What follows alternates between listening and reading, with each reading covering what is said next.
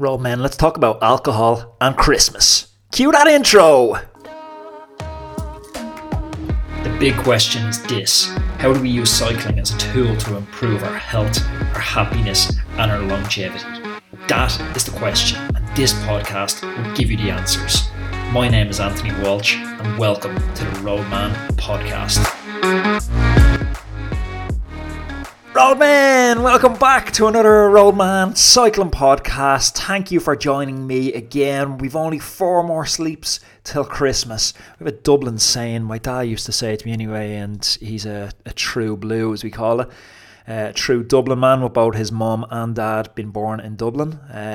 It was 4 more sleeps and we'd be bung-jawed. I'm not really sure what that means. I'm not sure what the word bung-jawed means. What the word bung-jaw means. I'm not sure how you spell the word bung-jaw. I'm not sure if it's a word. But there you go. 4 more days and we're going to be bung-jawed. Folks, today I want to talk to you about alcohol and Christmas because they're 2 things that just go together, like Hansel and Gretel, like Tweedledum and Tweedledoo, like Wout van Aert and Van der Poel in the cyclocross. These things, they just go together. And I want to talk to you about if it's a good idea. You probably know already it's not a good idea, but I want to talk to you about a few strategies around how to manage it and why this might be a particularly bad idea. Folks, before I do, I know you're all super keen to buy me a pint of beer for over the holidays. It's twofold. 1, you get to support the podcast, which you've been listening to all year, and I know you secretly love it. You're smiling now, aren't you, you sly little fucker? And you get to make me fat over the Christmas, which means if you see me out on the road, I'm going to be going a lot slower because I'm going to be drinking your donation. It's slowing me down. Win-win. Patreon.com/Anthony_Walsh. Buy me a pint, link is in the bio. It really helps the podcast, so go make that happen. So alcohol and Christmas, they go together very, very well. But the bad news is alcohol and training don't actually go together that well at all, unsurprisingly. Now, I did have a teammate a few years ago, and he was a beast of a man in the time trial. And I remember one particular morning, we were going to a time trial and he'd said to me the night before, look, I'm on a heavy one, so you might wake me the next morning, car's packed, I'm definitely going to the race, but you're going to probably have to bang on the door and drag me out of bed. So next morning I'm banging on the door, I'm trying to drag him out of bed, eventually get him out of bed, down the stairs. He's stinking of whiskey from the night before. We get to the race, I'm warming up, he's still in the car like sleeping.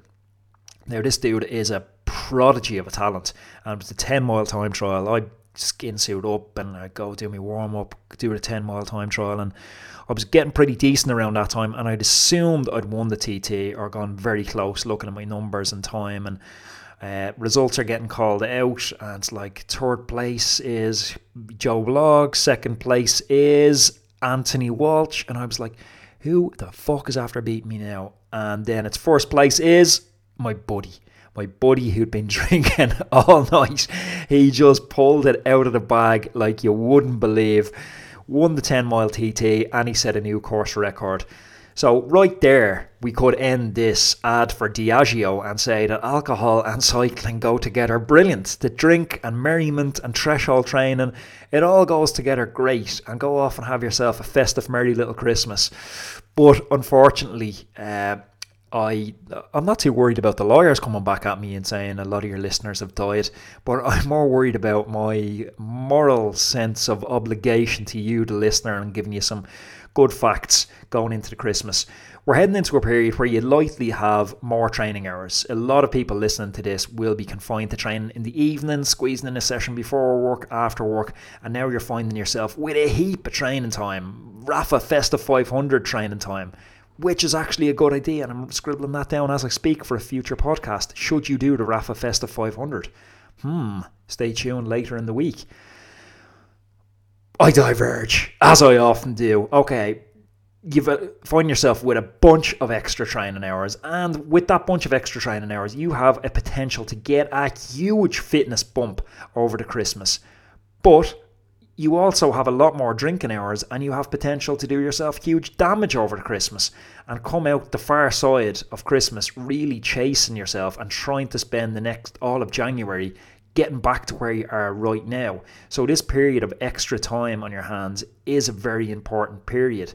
And I was talking to a friend about something completely off topic, and he summarized it and he said, look, what you're talking about here is, this is a tool. The festive period, it's a tool. And you have a lot of free time and you can do what you want as this tool. He's like, just the way a gun is a tool, and you can go and you can shoot your dinner, and there's a lot of healthy pursuits and reasons for having a gun for hunting. That's a positive application of it. But you can also get a gun and you can go into the cinema and you can kill everyone. And that's not a so positive application. Now, that analogy speaks a lot to this guy's mindset, but it also highlights to us that we can do serious damage to ourselves over the festive period. And a couple of the ways I want to dig into, and without scaremongering too much, there is actually some real damage you can get yourself into by drinking too much and, what we'd call sweating it out or working it out. Because alcohol, it messes up the way we metabolize energy, and it messes up how muscles develop through protein synthesis. So, because the liver is actually busy dealing with all the toxins, that it struggles to have just normal metabolic processes and energy production and glycogen replenishment. So that's really one downside of it. The very obvious downside is the calories, and I have a rule all year long that I don't drink anything that has calories, typically, unless I have a very occasional glass of wine.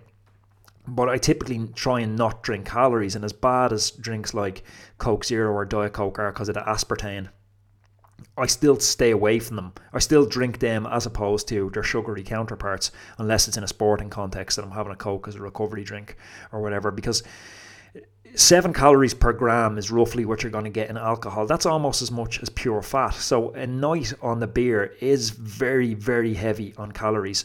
Also, alcohol, it's a powerful diuretic, so you're gaining those calories, but you're also going to be super dehydrated the next day, and then you're going to go out training, so your dehydration, and you're digging yourself into a further hole. There's also been a few studies in the last few years talking about that, what's it called, that cardiac arrhythmia, that abnormal heartbeat, and that if you have a propensity for an abnormal heartbeat, there is evidence to suggest that training the morning after a heavy night on the beer can actually accelerate your movement towards that arterial fibrillation, I think it's called. We obviously have come in recent years to a point where it's not socially acceptable to drive your car the next morning if you've been on the beer the night before, and Garda checkpoints are now set up, or police checkpoints here in Ireland are set up to breathalyze people and test them to see if they are over the limit the next morning. And there's been quite aggressive marketing campaigns run even in cinemas telling you like the consequences of driving the next day, and you can lose your license and things. But by extension, if you're cycling the next day, just because there's not a Garda checkpoint or a police checkpoint to check your blood alcohol levels doesn't mean it's a good idea. You're risking your safety if anyone who's tried to cycle after a few beers, or if you've been like me and you used to cycle because it was your only means of transport in college, and you've tried to cycle home after a few drinks, you realise your risk perception is entirely different, your reaction speed is different, and in a sport where we absolutely rely on reactions, I was only last week going around a corner, like maybe 45, 60 minutes into my training spin. I was on the bumper of a car who looked to be taking a right turn because they had their indicator on, and they just jammed on out of nowhere as I had like one hand on the bars. It's a split second that took me out of that position. It was a swerve that just got me around, millimeters got around it. And luckily, no problem. I continued on my session without drama, and I probably wouldn't have even mentioned it because it happens so frequently if it hadn't been for using it as a cautionary tale right now. But if you've had a few beers the night before, that split-second judgment means you're bum into the back of that, and you're having yourself a merry little Christmas eating hospital food.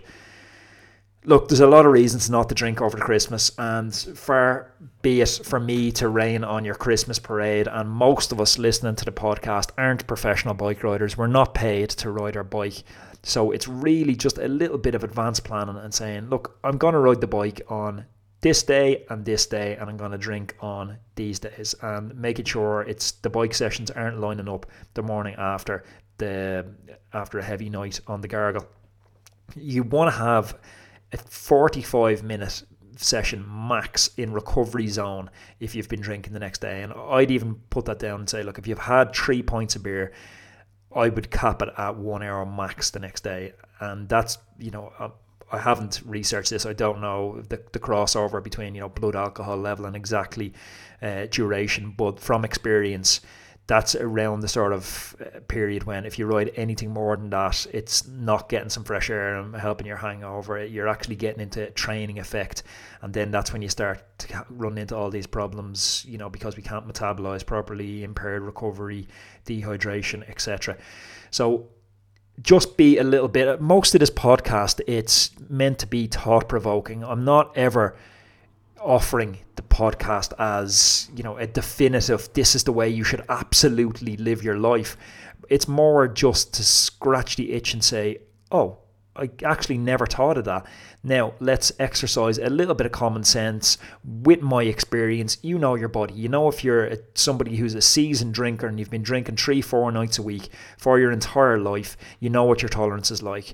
On the flip side of that, if you're someone like me and you drink 2-3 times a year, like proper big sessions, when you go full, that sort of guy, if you're having one of those sessions that it's just not a good idea to ride your bike. I actually had a good buddy of mine, he's living back in Australia now, Robbie John McCarthy. He was riding for Canyon DHB last year, and he was over just before Christmas, and he was living in Ireland. He's moved back to Australia since, and we'd met a few friends in Dublin city centre, and we'd had a particularly heavy night on the beer.